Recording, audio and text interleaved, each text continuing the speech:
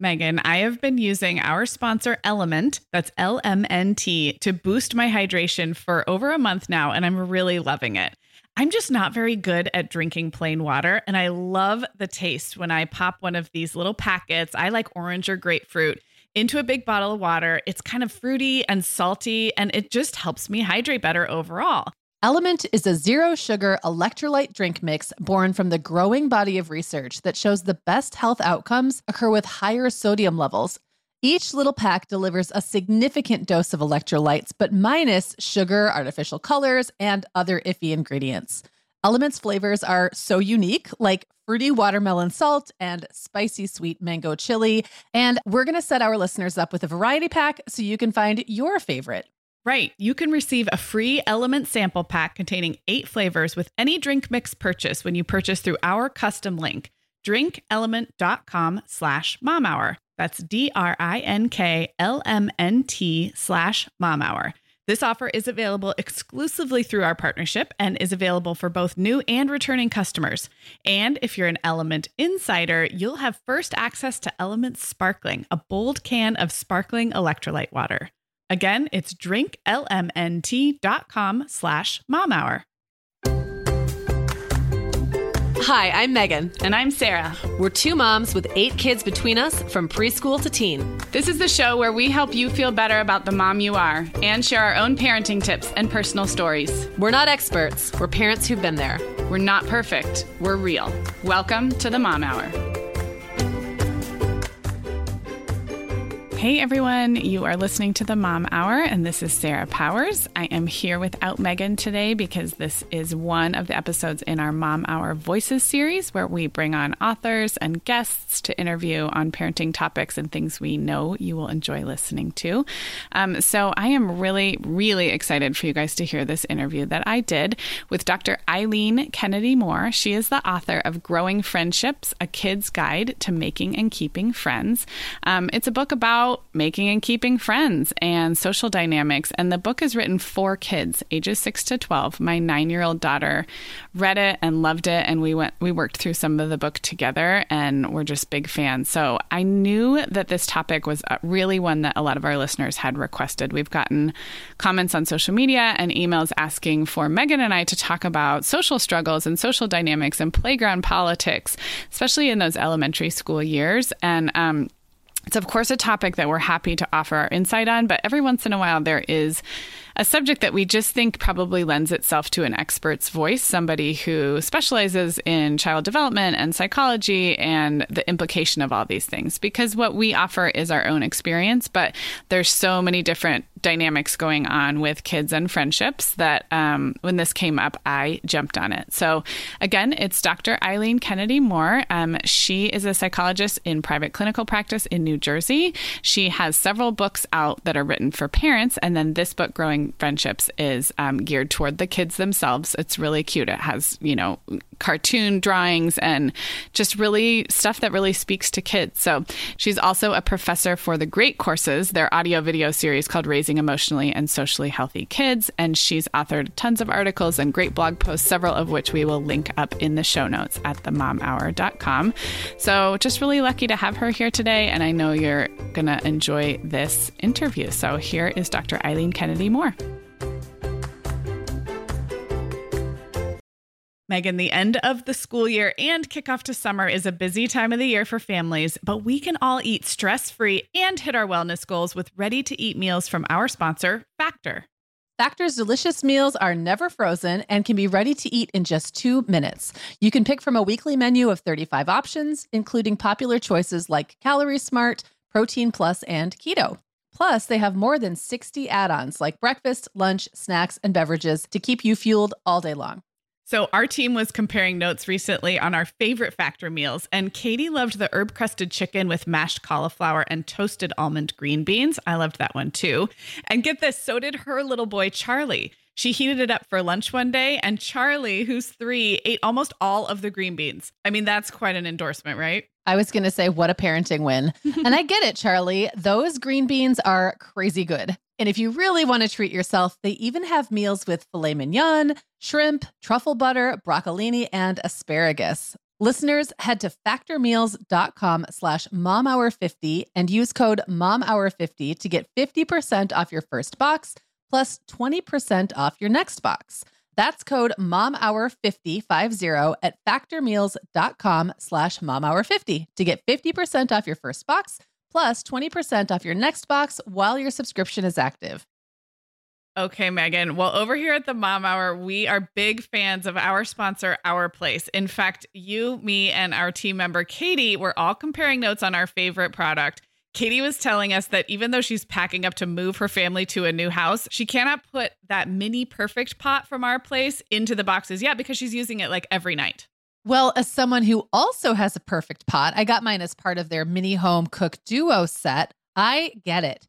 It's nonstick, which is key, but it also has all these handy features like a steam release lid with a built-in strainer and this nice beechwood spoon that nests on the handle in this perfect little peg. Okay, well, I didn't get this pot, but now I want it. That sounds so great. Our Place's cookware is great to cook with, beautiful to look at, and healthier for us as well. All of Our Place's products are made without PFAS, also known as forever chemicals. In addition to their cookware and tableware, Our Place is also making waves with their Wonder Oven, the most stylish all-in-one air fryer and toaster oven.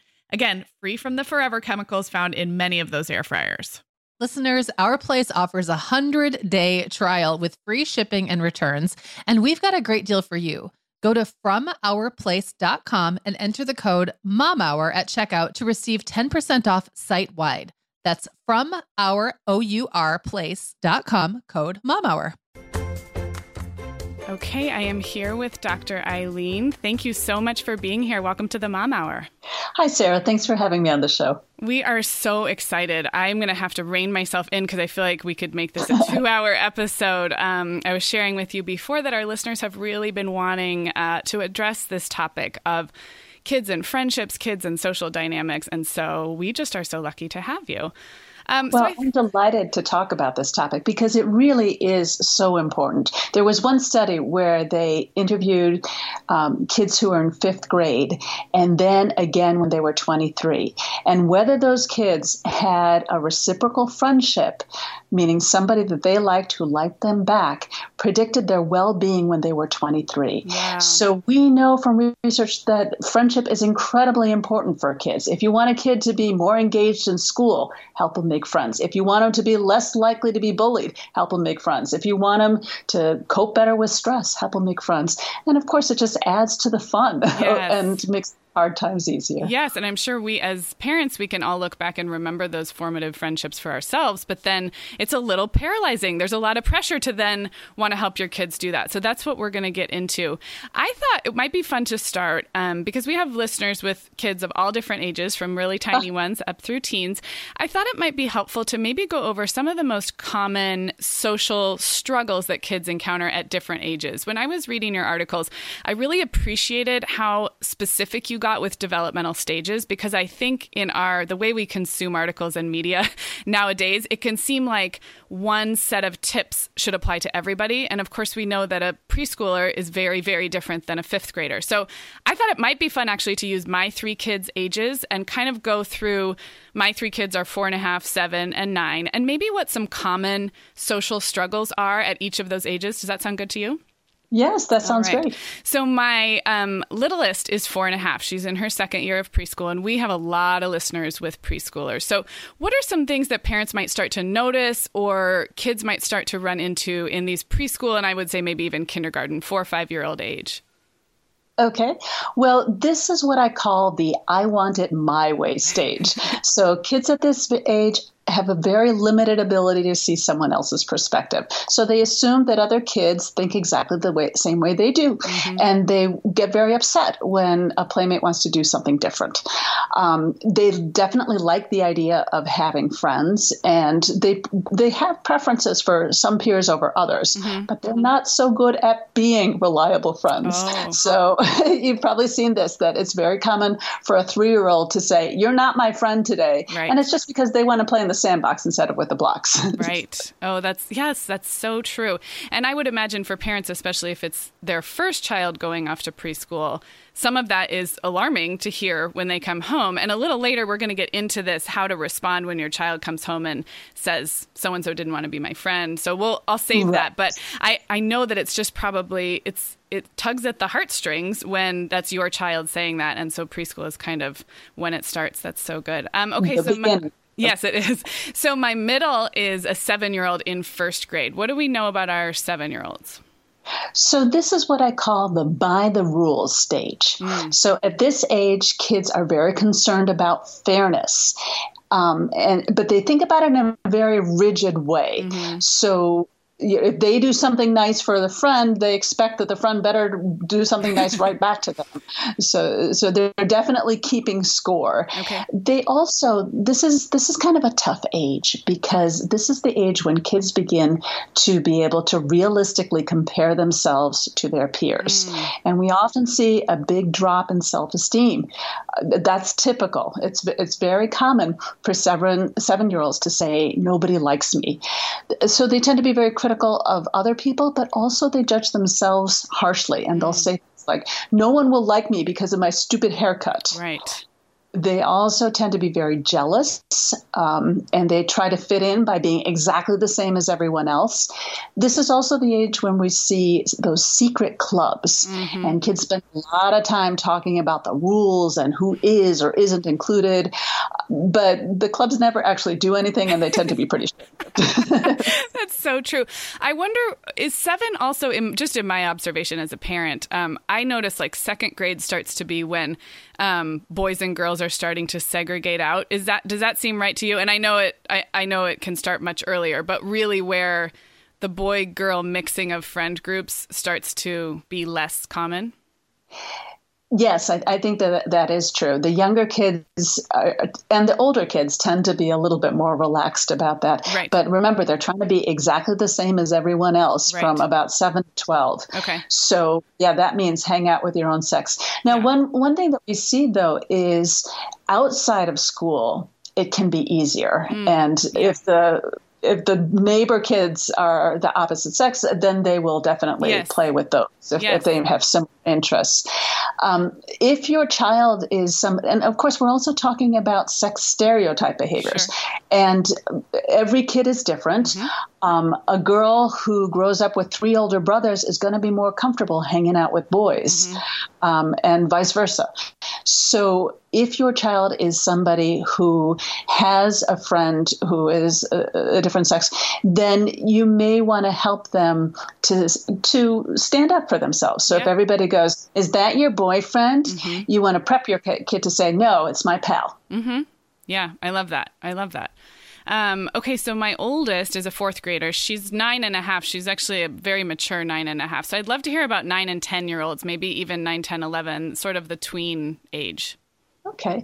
So this is what I call the caring and sharing stage. And this is where we tend to get friendships that are more like what we as adults think about in terms of friendship. So at this age, kids confide in each other. They share their thoughts and feelings. They know how to compromise, and they'll do nice things for each other without keeping score the way the younger kids do. So they genuinely care about each other. This is also the stage where we can get those joined at the hip best friendships. So girls more often than boys will have that best friend that they expect will do everything with them, and they feel deeply betrayed if the best friend chooses to be with somebody else. Right. Yeah, this is tough stuff. So a little later, I think we're going to talk about some middle school age groups. But for now, I'm going to move on. That was actually really fun for me because those are my 3 kids' ages. But I know it will be helpful to our listeners as well. I want to move on and talk about that moment when your child comes home in tears over something that has happened at school. And I think this happens every age from preschool on up.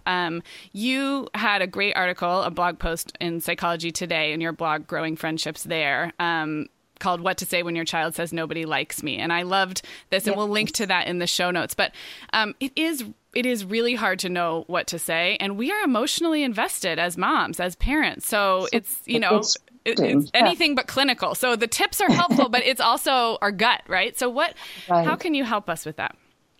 Well, we need to reach first for empathy, because a kid who is feeling rejected by peers needs a little extra loving. Mm-hmm. And so you can help them put their feelings into words by saying, you seem upset about something, or looks like you had a rough day, to kind of open the door to have them talk about it.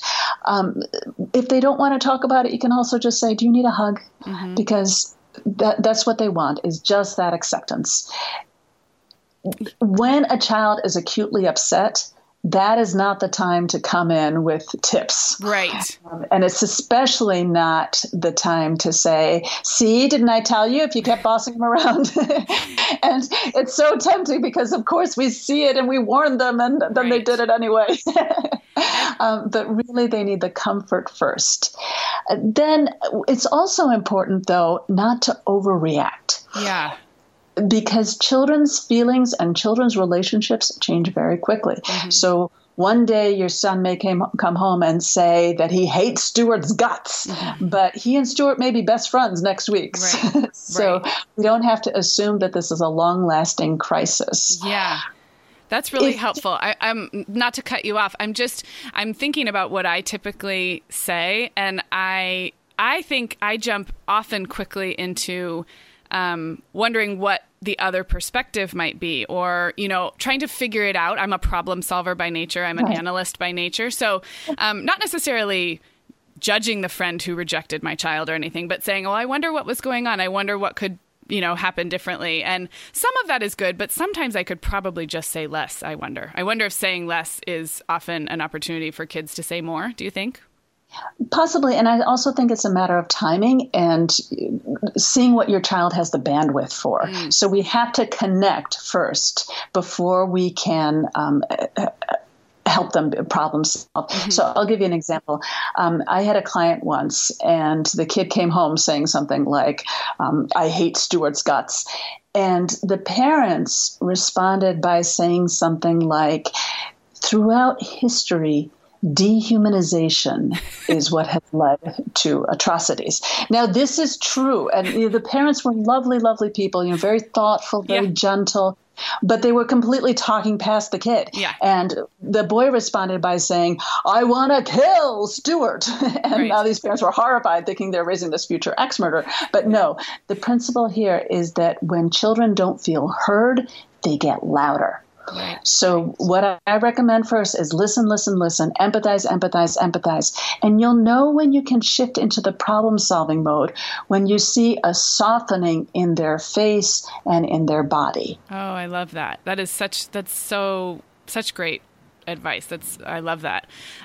Do you see, and I'm sure you do in your private practice, a variety of ways that kids come home and report this kind of stuff? Because I know in my own family, my oldest was always would report very matter-of-factly on things going on in the classroom dynamic, but often didn't talk about how she was feeling about it. So she'd say, so-and-so was mean to so-and-so today, or so-and-so got in trouble today, or these girls are this way, but very removed, which is interesting. And then my youngest is very sensitive. It's not just the age difference. I think it's a personality thing. To her, it's always about her. So I'm curious if there's just a wide range of normal about what parents will see when their child comes home. It may not always be drama and tears. It may be something else, I'm guessing. Absolutely. And some kids come home and they're just ornery. Yes. And they're, squabbling with the younger sibling, and no, they don't like their snack and whatever it is. And some kids will just seem more quiet than usual. So it's a whole range. You have a bunch of kids, so they come out of the womb different. Yes, they do. Yes, they do. Keeps us humble, right? Yes, it does. We're neither on the hook nor do we get all the credit, because sometimes it's just independent of us. So I want to talk more about this, and maybe let's imagine a scenario where this is happening routinely instead of once, or there's a pattern that has revealed itself at school where something is just not working. A friendship is causing a lot of struggle, and it's happening over and over again. I know our listeners are parents who want to be supportive, but we're also living in this time where we hear we're supposed to let kids solve problems for themselves, and we're not supposed to be helicopters. We're given really pretty conflicting messages about this. And I know every age group is different. So let's assume we're talking about these elementary school friendships. Do you have tips for parents in your practice on how to know when to get involved? And by get involved, I mean, starting to maybe have conversations with other adults or who are involved or whatever. How to do that in a way that's respectful of the child and not too soon and too helicoptery, but also, being our kid's partner in this. Well, I think you raised a good point, Sarah, about when it's a repeated or ongoing situation, then we might need to get more information. And that more information, a good source is talking to the teacher. Because nobody knows child development better than teachers, because they see, a whole bunch of kids at exactly that age every year. And Michael Thompson has this wonderful line about a kid's description of conflict, and it goes, "It all started when she kicked me back." And I just love that. That's so great. And so it shows that your child may not have the full perspective on what's going on. And the teacher can be very, very useful for that. The teacher can also do a lot to have strategic pairings within the classroom, or just keep an eye out on situations that might be difficult. You can also get information just by observing your child interacting with peers. So either on the playground or in a play date, just keep your ears open and just see if you can see what your child might be doing that could be contributing to the problem. Or maybe it's that it's just not a good match for this relationship. Children's friendships don't always last. In fact, there was one study that found that among first graders and fourth graders, half of children's friendships didn't last from fall to spring. And among eighth graders, it was 1/4 of the friendships that didn't last. Interesting. So friendship breakups are very common.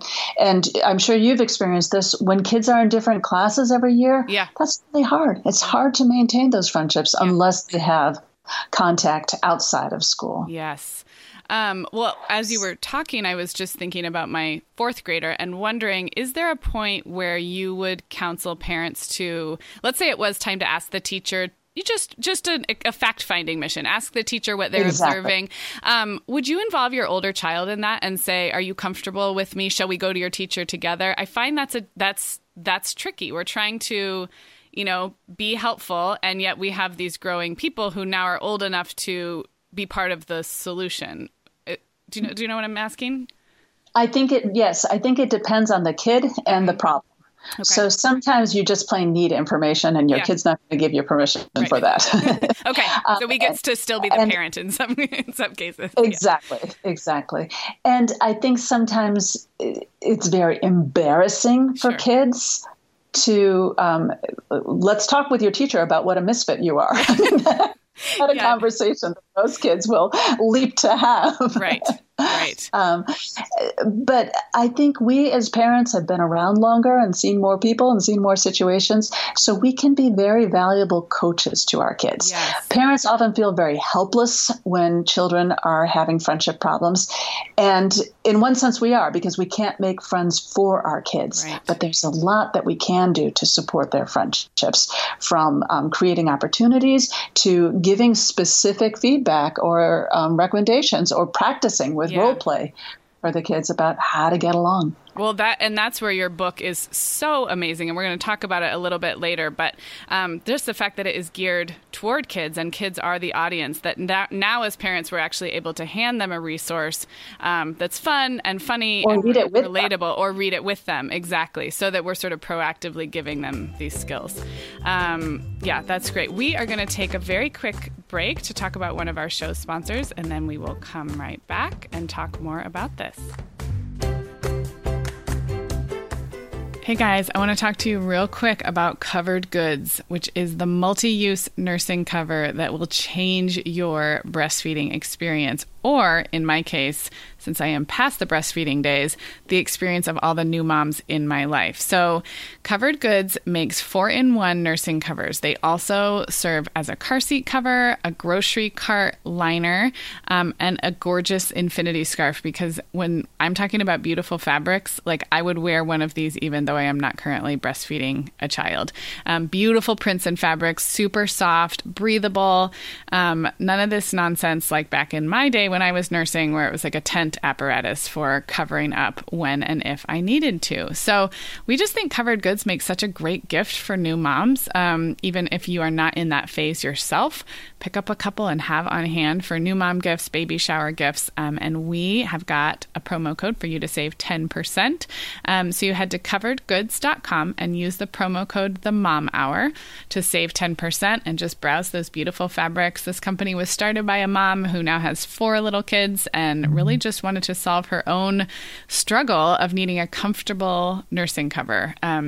And it's grown from there, and we have loved working with them. So again, coveredgoods.com, promo code TheMomHour will save you 10%. Can't say enough great things. Just picked one up for my sister who's having her first baby this month.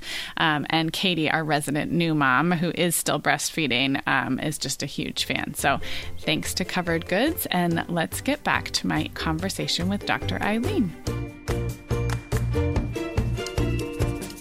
Okay, we are back with Dr. Eileen, and I want to talk about play dates because I have to admit I was a little surprised in the articles I read and some of your work about the emphasis and the importance of play dates, especially in school-aged kids. I'm going to totally admit that when my kids were babies and toddlers, I needed play dates as something to do as a mom, and I needed this social time for myself. And that's critically important. And that was a critically important thing. Talk about the importance of play dates even in these school-aged years as kids continue to develop these friendship skills, and why, and maybe what kind of play dates work really well. So I think playdates, one-on-one playdates, are the single best thing that parents can do to help kids to deepen their friendships. Because, when an activity is great because then they have something in common and they're doing something fun. But spending that time one-on-one communicates to the other child, I like you, I want to spend more time with you, and it lets the kids focus on each other. So they're just wonderful. What I recommend is 1.5 hours to 2 hours of an activity-based play date. So think about what the kids are going to do together. Kids make friends by doing fun stuff together. And, at the beginning of a play date, there's often that awkward moment where one kid says to the other, what do you want to do? And the other one says, I don't know, what do you want to do? So we can skip that by talking with your child beforehand. So ask, when your guests arrive, offer a choice of 2 things to do. Do you want to do A or B? Do you want to play with Legos or do you want to go outside?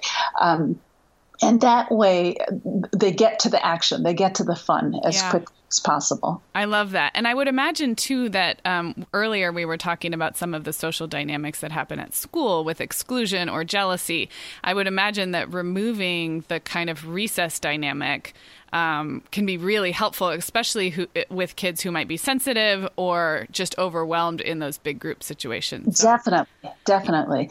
And it simplifies the interactions for everybody if there's just one friend to play with. Now, if you have a bunch of kids, this is going to maybe be surprising, but I learned it the hard way myself with my 4 kids. Yes. Invite more kids over so everybody's got a buddy. And this is, just being really honest, I have not been great about play dates for my older kids because it changes the dynamic in my home. So you do have to be strategic, but I can really see how that is beneficial for kids. It actually it's less work to have more kids over. At least that's what I I think that's definitely true. And especially in my house, it's the younger one who wants to make sure there's a buddy and not that they are excluded and have to hang out with mom. Do you recommend play dates all the way up through, say, middle school, 10, 11, 12, that tween and middle school age range? Or does that change as they get older? I think those one-on-one get-togethers are important for developing intimacy at every age. As the kids get older, they have to take a bigger role in setting those up. Sure. So with the little ones, we're the ones who make the phone call. Right. But towards the end of elementary school, the kids need to be making the phone call or sending an email, whatever it is that they do to connect with their friends. Okay.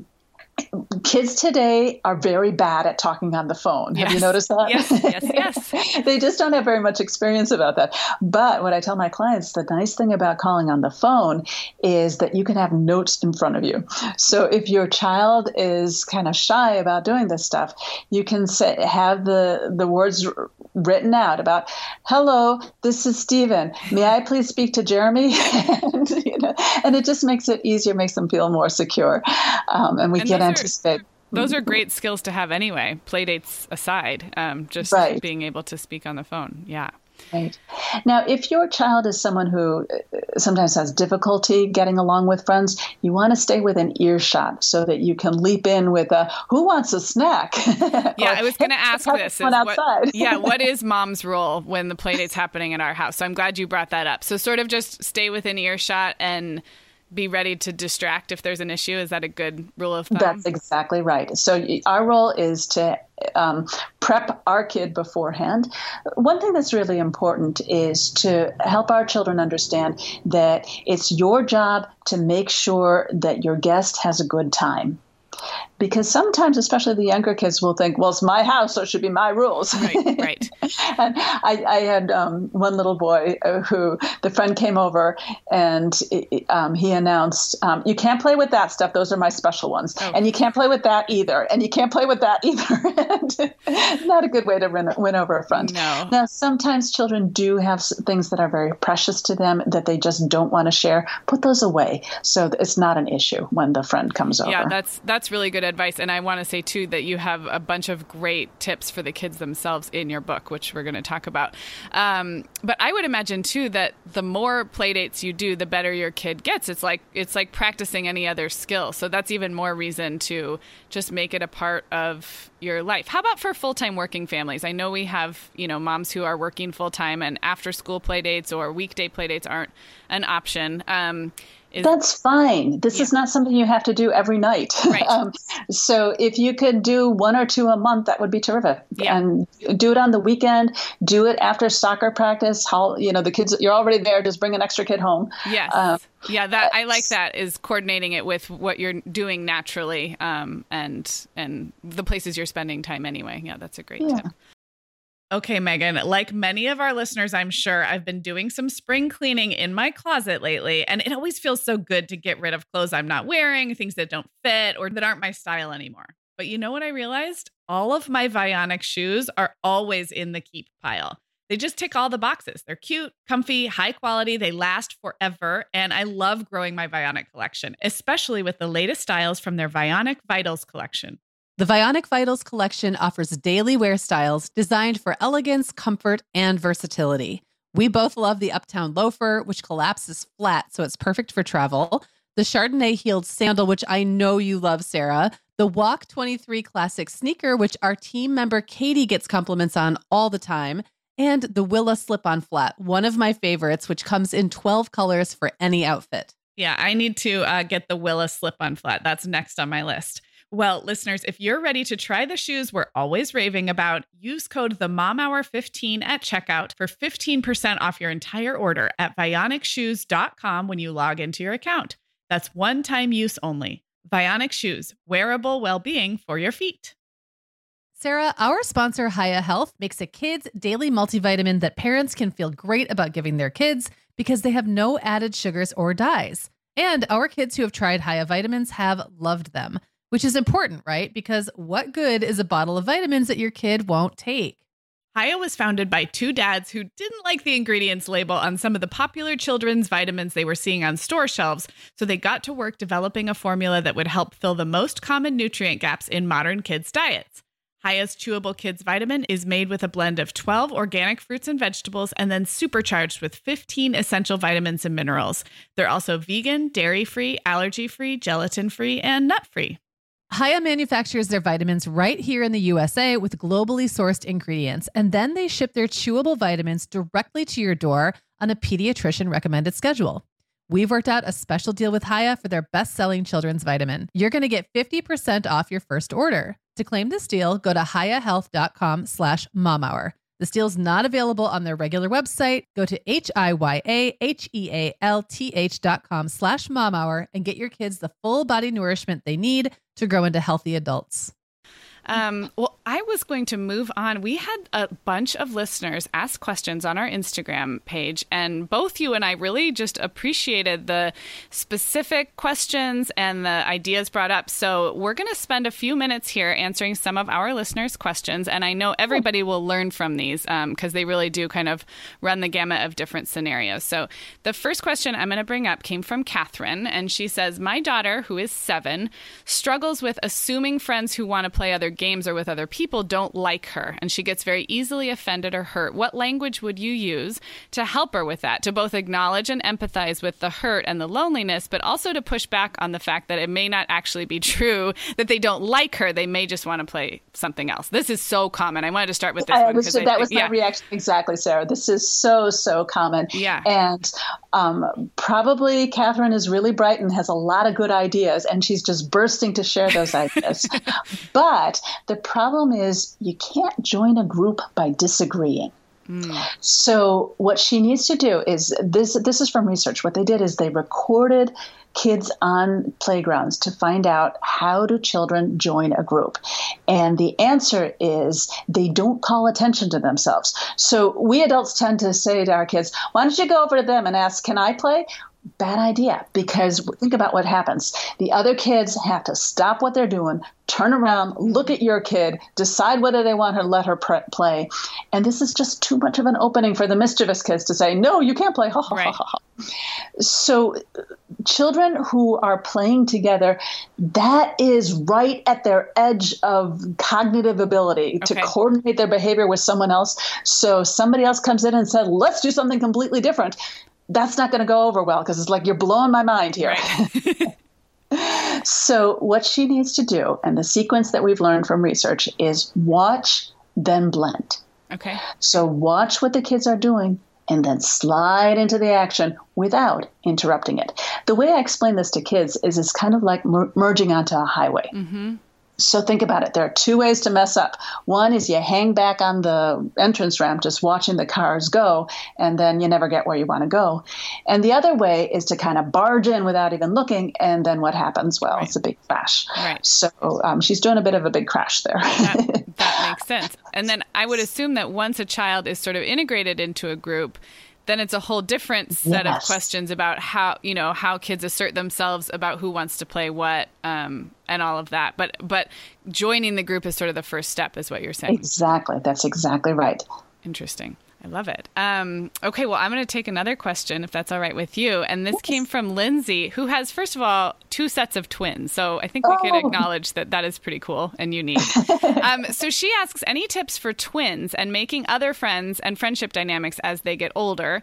She said, my 5-year-old twin boys are super friendly, but tend to overwhelm other kids since they're always together. And I would add that not everybody has twins, but I could see how this could come up with siblings close in age, or even cousin pairs or neighbor pairs who sort of operate as a duo, and then how to diversify and not break it up, but just how to keep an eye on that as they get older. So I'm sure you've worked with twin families, maybe not double twin families. But. So in sibling relationships, what they're aiming for is what researchers call optimal differentiation, which means that they want to be similar enough that they feel a sense of belonging, but different enough that they feel a sense of independence. And that's kind of a tricky balance, and kids will shift in one direction versus another direction at different times or in different situations. But we have to allow them the space to do both. In terms of kids being overwhelmed, get more kids over. So they each have to have a buddy. Yeah, so just increase the group size then. Right, exactly. And that makes it less like 2-on-1, because you've got each person has a buddy. They can form twosomes, they can form foursomes, and it just makes that a little bit easier. Pay attention to what your kids want. So in some ages, and, as a mom of 4, I definitely did. Yeah, we're all doing this. Yes. It worked for me. Yeah. But as they get older, you might notice that one child has more of a tendency in this way, another one has more of an interest in that way. And we want to listen for that, be aware of that, and respect that. So you can still do the group therapy when you need to. But increasingly, as they become older, you want to give them the opportunity to explore the interests that are just theirs. I love that. Do you find that there's an age where with twins or even closely spaced siblings where they just naturally start to really be driven toward their own friendships and relationships? Or is it just sort of on a continuum and it gradually happens?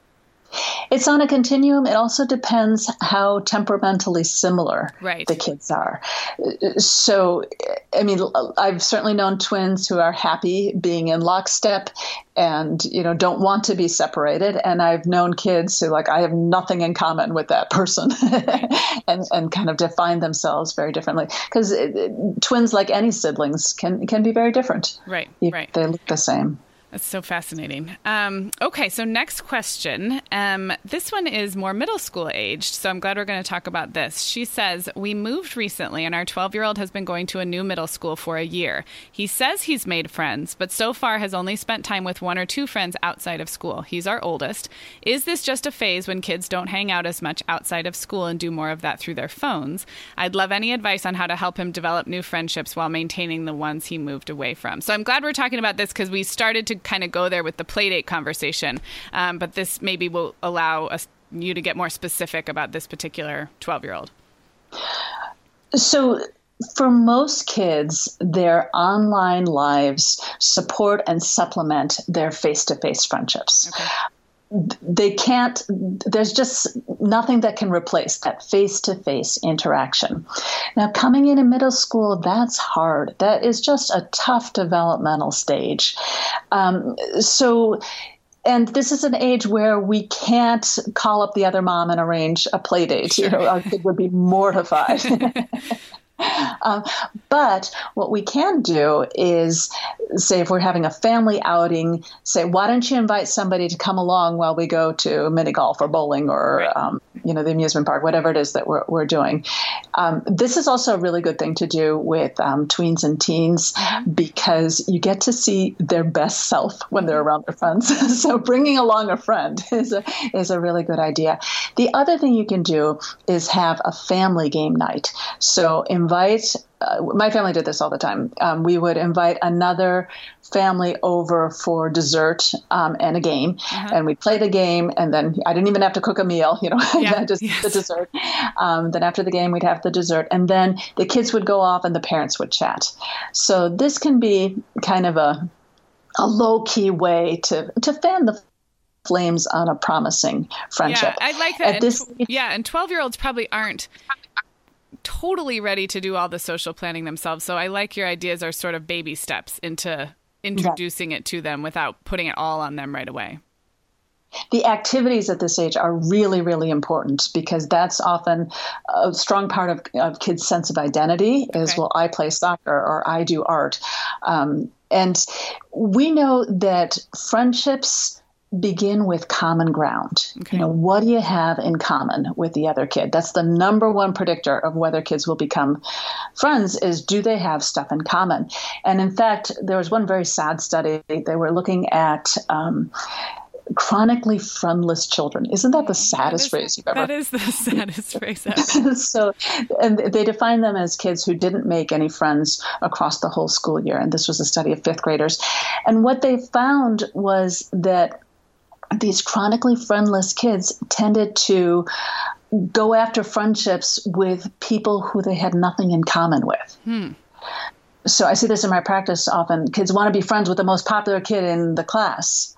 Right. Well, what do you like to do that he also likes to do? Because if the answer is nothing, guess what? You're not going to become friends with them. Right. Oh, wow. Yeah, that is that. And again, I think I can see how starting early with some of these skills would be so helpful so that we don't end up with chronically friendless children. Oh. Okay, I'm going to do one more quick listener question, and then I want to talk about a couple more things and your book. But this one, we're going back down to the preschool age, and another one I think a lot of moms can relate to. And so she says, my 4-year-old is in preschool 2 days a week and is very shy. From what he tells me, the kids say he can't be their friend. We talked about that a little bit with the exclusion. But her question is more, should I be worried about this already at this age? And should we be socializing him more, maybe more days a week in preschool? So that's actually the part I'd like you to focus on. We did kind of already touch on this nobody likes me thing that comes home. But how about a preschooler who is socially hesitant, and does more preschool or more socialization help? I don't think just a kid who is overwhelmed in the group setting, putting them in the group setting alone more, that is not going to really do anything. I think this is the perfect opportunity to get those one-on-one play dates. Yes. So this child will feel less overwhelmed if they just have to coordinate their activities with one kid versus the whole overwhelming noisy group. Right. And this will lead to the more meaningful friendships. Also, it'll make them feel more secure when they go to preschool, because then it's not that whole mob. Right. And it's more about, well, I had a play date with John, and I had a play date with Zach, and I had a play date with Sarah. So they feel more familiar and more comfortable. This also might be a kid who's walking up and saying, "Can I play?" Mm-hmm. And with preschoolers in particular, it is so hard to coordinate their activity with somebody else, and somebody else comes over and interrupts. Oh my gosh, that is completely blowing their minds. Yeah. And, trying to coordinate with 3 people, forget it. Yes. So it's not that they're really rejecting this child in particular. It's more that they just can't handle it. Well, and I want to add something that I observed with my first 2 children in preschool. And that was that at least from my perspective, I don't think they really minded not being super socially integrated into their preschool classrooms. They were well adjusted and happy at school, but they did not make friends. And it took me a while to sort of separate those 2 things and say they're coming home happy. They participate when it's circle time. They're not withdrawn in class, but they're not overly social in terms of maybe they wanted to swing by themselves on the playground at break time, or maybe they preferred to do their work by themselves. But with all other indicators pointing to them liking school and being happy, I just finally had to say they might not be. It might just be too much to expect that they're going to be overly social in their first year or 2 of preschool. And so sometimes I think as parents, it helps to separate, is my child actually unhappy, or am I imposing what I think preschool should be about, like you need to have a million friends? Does that ring true at all for you? Definitely. And it relates to what we were talking about earlier, Sarah, about the development of friendship. Right. So that caring and sharing ages, that's 8 to 15. Right. So, 3-year-olds can't do it. Yeah, no. And now I have my 3rd child is very, very social, and to the point where, relationships and relational stuff is like her primary driver, for better and for worse. She also gets herself, more in trouble socially because that's a driver for her, but that's just how she's wired. And my first 2 were wired such that they didn't care that they didn't have friends. And it took me a while to make it so that I didn't care that they didn't have friends. And we also had kind of a thriving play group and other things where they had peers and friends that they could relate to. So I'm not saying they never related to anyone. I'm just saying they went to school and really could care less about most kids in their class for a good year or 2 of preschool. Yeah. And I'll tell you honestly, Sarah, when my kids were at that age, I knew that they don't have necessarily enduring friendships at that age. So their friends, I decided, were the kids of my friends. Yes, and totally. Here's your friend. And I remember one time my oldest said to me, "I don't like my friends."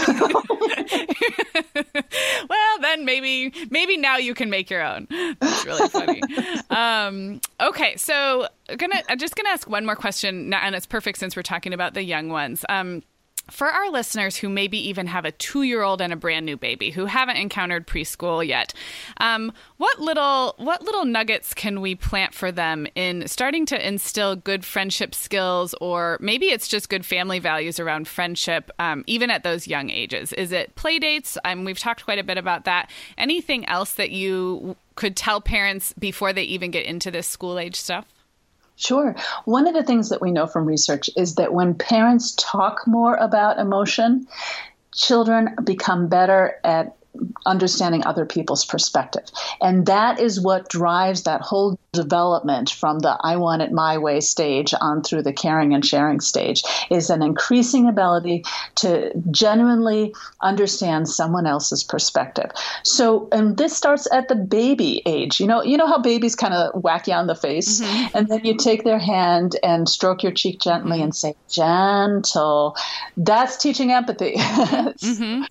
Everything that we do to help kids understand their own emotions and respond in kind ways to other people, that's terrific. So conflict among siblings, that's perfect. This is a learning opportunity, and we get lots of it. Yes, tons of practice. Yep. So you can say things like, Sarah is sad because her block tower got knocked over. What can you do to help her feel better? And we don't have to go into the fact that because you knocked it over. Right. We want to help them do the kind thing, do the right thing. And then you can say, oh, you made her feel so much better. I love that. And those are things we can practice from the very beginning and right in our own families. That's so good. We can also show them that we value friendship. And that includes making time to get together with our own friends. And, we're all busy. We've all got too much to do. And it's easy to sort of let the friendships disappear. And I've seen sometimes, moms with young children who are incredibly busy feel guilty about doing things for themselves. Yeah. But what I always say is that you can't be the kind of mother that you want to be if you're running on empty. Yeah. So figure out what's going to refuel you, whether it's meeting a buddy at an exercise class or going out for dinner with a spouse. It's really, really important to show your kids that social interaction matters. Yes. And even though you're busy, you're going to do it. They'll see also how you treat your friends. The old saying about they learn more from what we do than from what we say. Yeah. Whenever I talk to parents about, well, maybe you can get together with a family game night or invite another family over, they're like, really? I got to do stuff too? We have to show them. And I'm sure you have studies showing how much better adults' lives are when we stay connected to our friends. So that should be a no-brainer. It's doing good for everybody. That's so true. And it's not selfish. It's really taking care of yourself so that you can care for your family. Yes, I love that. Okay, well, let's talk about the book. So when I introduced you before we started talking, I let everybody know you are the co-author of Growing Friendships, A Kid's Guide to Making and Keeping Friends. And this book, my 9-year-old read it and loved it. It is geared toward kids. So tell us about the book and what brought you to write a book about friendship, not for parents, but for the kids themselves. Well, I've written a bunch of books about for parents about children's feelings and friendships. And every time I gave a talk at a school or a community event, they always said, do you have anything for kids? And so finally, yes, I do. And this book is for 6 to 12-year-olds because I think that's really the age that those foundational friendship skills are made. Not that you can't learn it later, but it sure is easier to learn it in the elementary and middle school years. So as a psychologist, I've read a lot of really horrible social skills books because they're preachy and they say like, be nice, or they're not research-based and they're just kind of making stuff up. And so I wanted to address all of that. And Growing Friendships, it has cartoons of very common friendship problems because I didn't want kids to feel like, well, I have to be a misfit to read this. Every child struggles socially at some time in some way. And that's what we wanted to make clear, that there's no shame in trying to figure out this very complicated friendship stuff. Even as adults, we continue to learn and in new relationships and new contexts. So it has cartoons of common friendship problems, and then the narrator comes in and gives all these research-based tips about, well, here's what's going on and here's what you should do. But my favorite part of the book are this cat and dog character that wander through the text, making goofy suggestions like, he should sniff their butts. So it's very silly. Yes, it's totally silly and completely grabbed my daughter's attention. And also a really practical tip. So really, because this stuff is, I mean, you and I have been talking psychology and, emotions management, which is a little nebulous, but the book has really very practical suggestions about what kids can do at school when they interact. And I'm so glad you brought up you don't have to be a misfit, because that is one thing I noticed right away is the book doesn't come across as like, here, you need this book because you don't have any friends. It's very much an interesting, like, how to be better at something that's already going on in your life, not like you're going to need to read this. So that is definitely how it comes across. And I think, with any of these types of books, I think if we just have them around our house and leave them out and kids wander over, kids at this age love cartoons, love the sort of, the drawing, the illustration aspect. And then there's, like humor, you said, a ton of great stuff in there. So, right. And I also think there's a lot of value to parents and kids reading this book together, because it can spark important conversations about, do you know anybody like that? Or has anything like that ever happened to you? A lot of times kids are kind of overwhelmed by everything that happened and sort of don't know where to begin to explain things. But this can be a good prompt. Another thing that's really important about the book is it's organized into 5 main skills, which are reaching out, stepping back, blending in, speaking up, and letting go. And we do this because friendship is never about just doing one thing. Mm-hmm. We need to be able to flexibly adjust our behavior to fit the situation. So sometimes we need to reach out to make friends, but sometimes kids come on a little too strong and they need to learn to step back or to listen to stop signals. Sometimes it's important to blend in and become part of the team, but sometimes it's important to speak up and say, no, this isn't right for me, or I want to do this. And of course, it's also really important. Nobody's perfect at friendship. And so we also have to open our hearts to forgiveness when our friends mess up. Well, and I think that's so great because it's easy to see how kids would get mixed messages. You're supposed to be nice to everybody and make friends, but then also you're supposed to stand up for yourself for what you believe. It's easy to see how from a child's perspective, it could get confusing. So I love that you covered all of that. Well, this has been so fantastic, and I can't wait for our listeners to hear all of your wonderful information. Can you tell everybody where to find the book and where to find you online if they wanted to read more of your work? Sure. So the book is available wherever books are sold, Growing Friendships, A Kid's Guide to Making and Keeping Friends. I also have a free website for kids called drfriendtastic.com, drfriendtastic.com. And that's kind of a labor of love of mine. It was just a very fun thing. I draw the pictures and make up the advice because I didn't want to give privacy deal with privacy for kids. And I also have my Psychology Today blog is called growingfriendshipsblog.com, and I have articles for parents there. Yes, and I linked to a lot of books for parents also. So if you go to EileenKennedyMoore.com, you can see The Unwritten Rules of Friendship, Smart Parenting for Smart Kids, and an audio video series called Raising Emotionally and Socially Healthy Kids from the Great Course. Well, and our listeners know all of that. I will link at themomhour.com. This is part of our Voices series, and it's episode 18 in our Mom Hour Voices. So our listeners know they can head there. They don't have to remember anything you just said, and I will link to all of that there. So thank you so much, Dr. Eileen, for joining us. I really appreciate it. Thank you, Sarah. It was fun.